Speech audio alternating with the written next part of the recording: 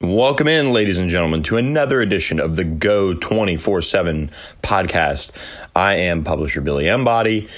With me later in the podcast, we'll be joined by Spartan Tailgate's Stephen Brooks, as well as LSU quarterback Joe Burrow on this Friday edition of the podcast, as LSU is now in Washington, D.C., set to take on Michigan State in the Sweet 16 of the NCAA tournament. So, actually, as you're listening to this podcast, I'll probably be in the air flying to Washington, D.C. For the Sweet 16 matchup between the Spartans and the Tigers. I'll be on hand in D.C. for that one. It tips off at 6:09 p.m. Central Time on CBS. You can follow it on CBS, the CBS Sports app, or follow us on go247.com. If you haven't subscribed to go247.com, I encourage you to. We're a part of the 24/7 Sports Network. Check us out at go247.com. Got plenty of hoops, football, baseball, recruiting coverage for you. If you haven't checked us out before, go ahead, do it.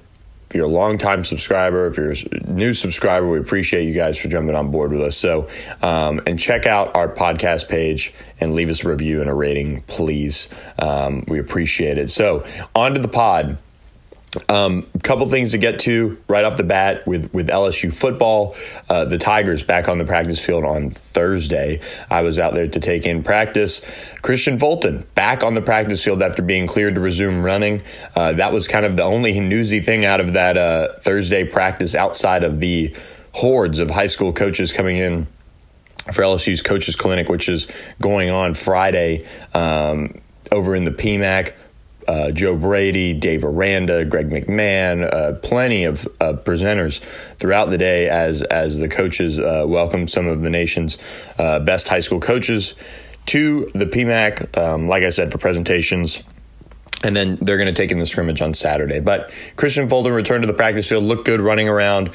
He was kind of in the same, deal as K'Lavon Chaisson. So he's not in pads, but he's not in a non-contact jersey, which I guess is a good sign. But just in a jersey and a helmet, running around, getting the feel for things, it's safe to say he's still out for the remainder of the spring, but certainly good to get him some work, get kind of back into the swing of things before the summer and before spring ball wraps up just a week from tomorrow. As far as the rest of the week went with LSU on the practice field, really watched a little bit of the defensive line. I still think Tyler Shelvin and Apu Ika and Sonny Ship touched on this in our podcast earlier this week. Apu Ika, Tyler Shelvin, both look fantastic. They need to drop some weight, but they move really, really well for their size. And as I was watching them, they were running through a drill, and this was Tuesday's practice. Jarrell Cherry is getting a lot of buzz from Ed Ogeron when he's working with that unit. He's getting plenty of praise. He's shedding blocks well. He moves well. He looks good. He looks just strong at the point of attack. So Jarrell Cherry, somebody that could certainly push for some snaps behind K'Lavon Chaisson to maybe kind of keep him fresh and keep him a little bit more healthy. So that's kind of some of the practice notes. I stopped by the Coaches Clinic to hear Barry Alvarez speak on Thursday evening. And while he had some great stories and he's just obviously one of the best to ever do it, I did get to catch up with Bill Busch a little bit, and we chatted, and a lot has been made about the battle at free safety, but one thing I picked up from him was Keenan Jones. They love him back at safety. He made the switch over from wide receiver. He was the Berwick standout who signed with the Tigers as a wide receiver. He's a great track guy. He's 6'3", 210. He really looks the part back there. And the thing about him is they're kind of making the comparison to Jacoby Stevens, who played wide receiver when he came in for a little bit due to depth issues, but was obviously a great safety coming out of high school. just kind of a total athlete. And LSU took him and has now turned him into that quarters role. And so they're doing the same with Keenan Jones. The light really hasn't come on for him, I would say. But he's somebody that as he continues to play and get experience, he played all on special teams last year. He's a big special teams guy for LSU. And so as he continues to play and kind of get into that game speed, they really feel like he's going to be a good player for them at that position. So that was one thing that I really, really took away from that conversation was just how high they are on Keenan Jones at that quarter safety position. Again, just a good physical-looking guy back there at safety. So that was a good takeaway. Bill Busch seems obviously really happy. He's got a contract extension.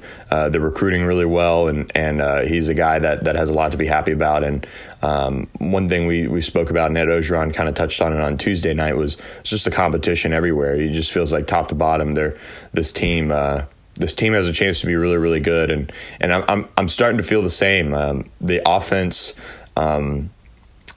And this kind of flips over to another conversation I had with John DeCoster on Thursday night as well. He's the tight ends coach for LSU, and he's been through it all. He's probably the only coach currently on the offensive side of the ball outside of Steve Ensminger that's been through all three offenses. So Ed Ogeron's interim year, Matt Canada's year, and then Steve Ensminger's first year as offense coordinator. And he said to me, I think we have this one right. This has a chance to be pretty special. Just all the personnel groupings that they're doing, and I'll set your expectations low right now.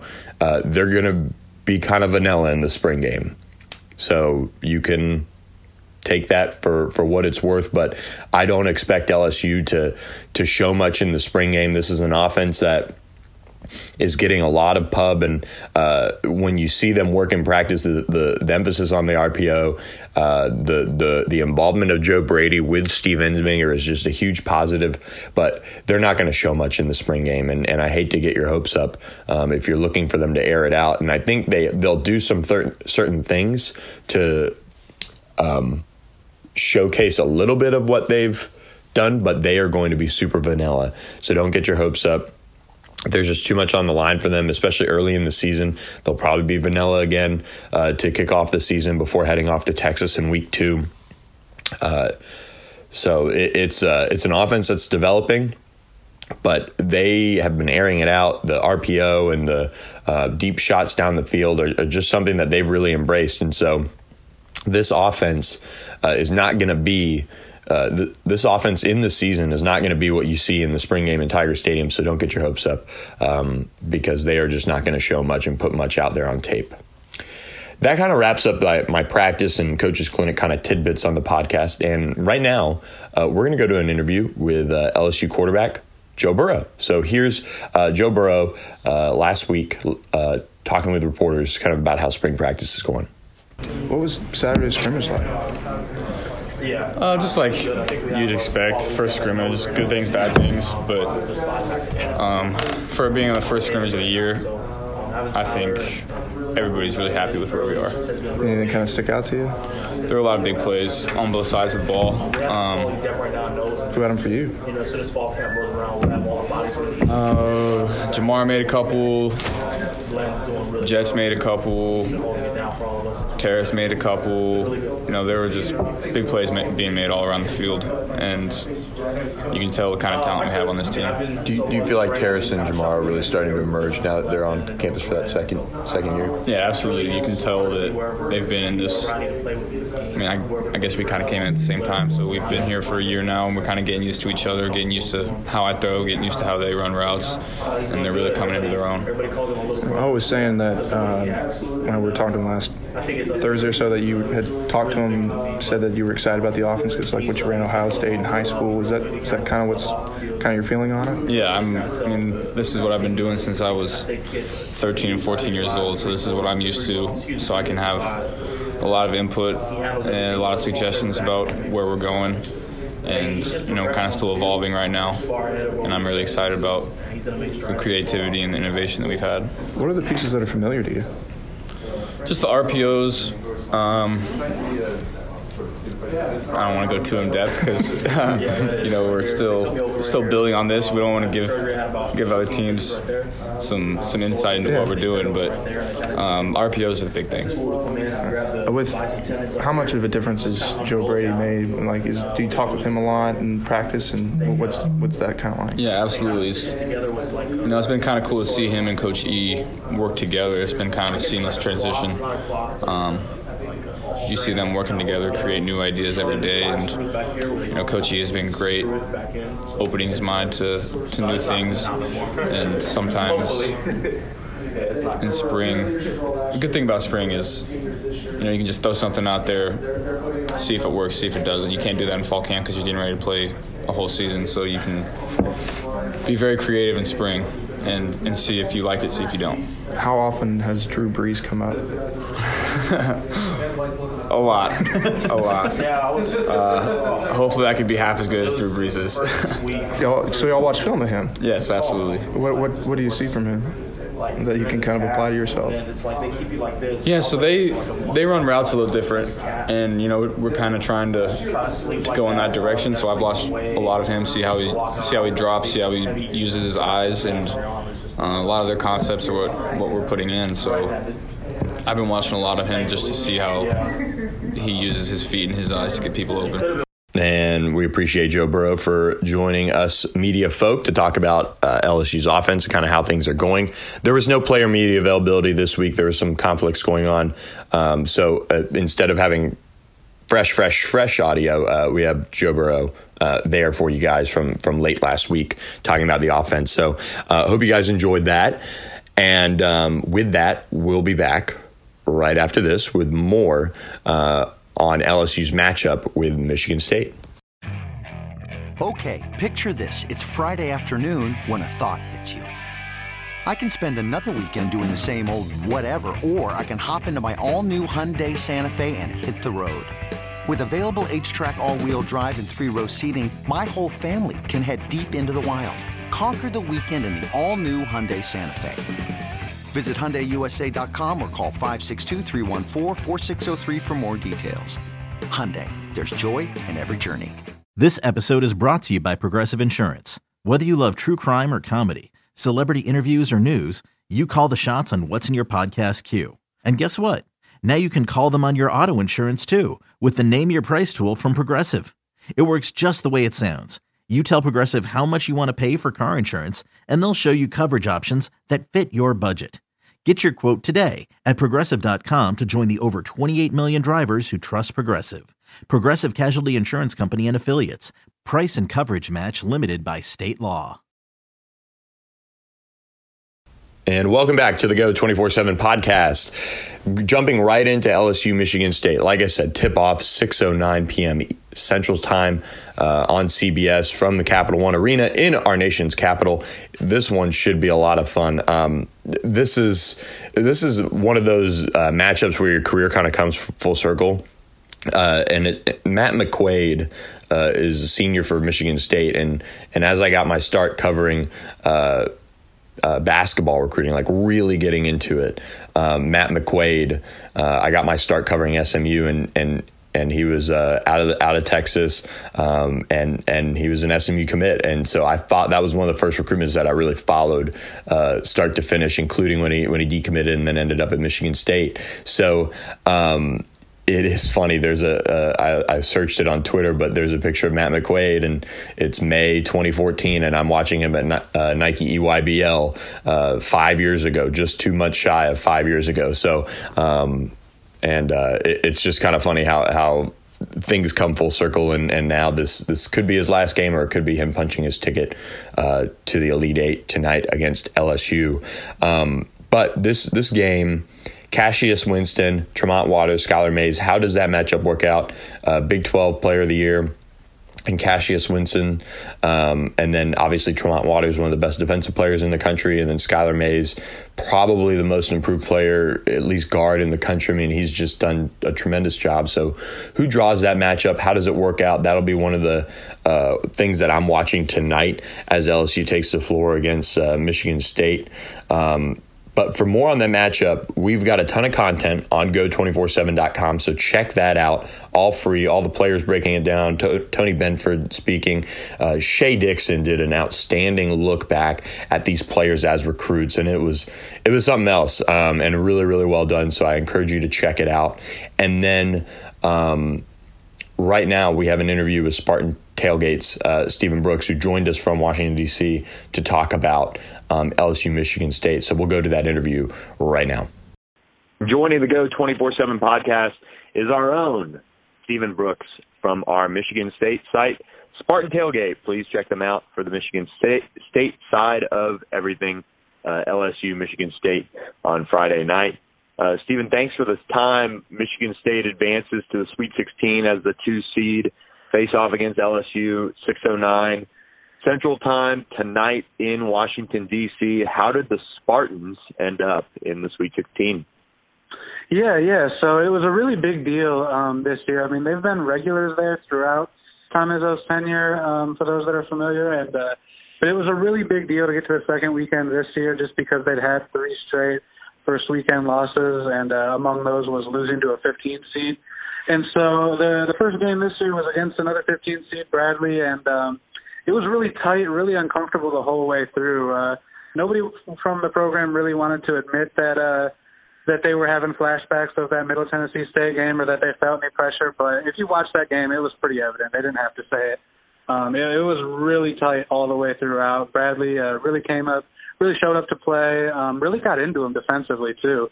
Had a lot of great one-on-one defenders, and that caused some problems. But they're able to get out of that one, and then they just blew out Minnesota, a 10 seed in the second round, and finished with 22 turnovers and still won by 20 points. So that kind of says a lot right there in terms of just how bad they really beat them. They only played once during the regular season, but there's obviously still a lot of familiarity between those programs. And so now they're going to tee it up with LSU, who they haven't seen in decades. Yeah, and in this matchup, Cassius Winston will be probably the big storyline, him matching up and how they match up with LSU, whether it be Tremont Waters or Skylar Mays. But give us a little sneak peek into what Cassius Winston is like and how good of a player he is. Yeah, he's fun to watch. I feel like it might be hard to sort of get an appreciation for him in one game, honestly. So if Michigan State advances, I would encourage people to stick around and keep watching him if they haven't, just because he's not overly flashy. He's not a great athlete by any means. He's just kind of a pedestrian athlete, honestly. Not very big, not very strong, not very fast. But his IQ is off the charts. He's got a tremendous feel for the game.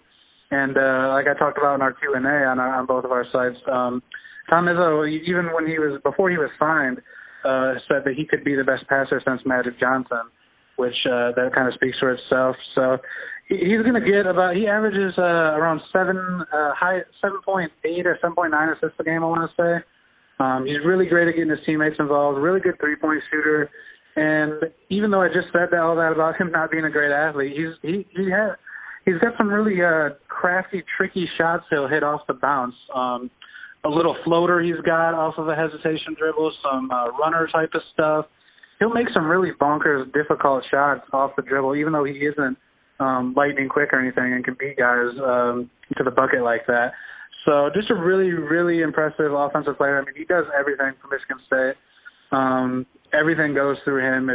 When he's on the bench for the couple minutes of rest they try to give him, it's usually pretty uncomfortable for Michigan State. They don't have a qualified backup right now, and if he gets in foul trouble or anything, basically whenever he's not on the floor, they just look lost.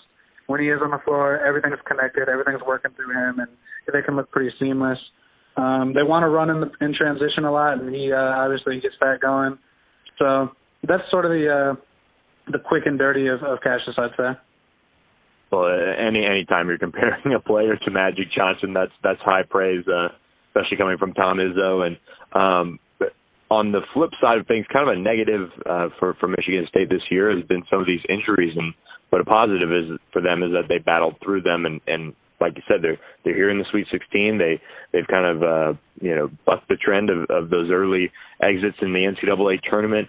What are some of those injuries, and kind of how big are they? Because I know there's a lot of talk that Michigan State probably should even be a 1 seed in this tournament.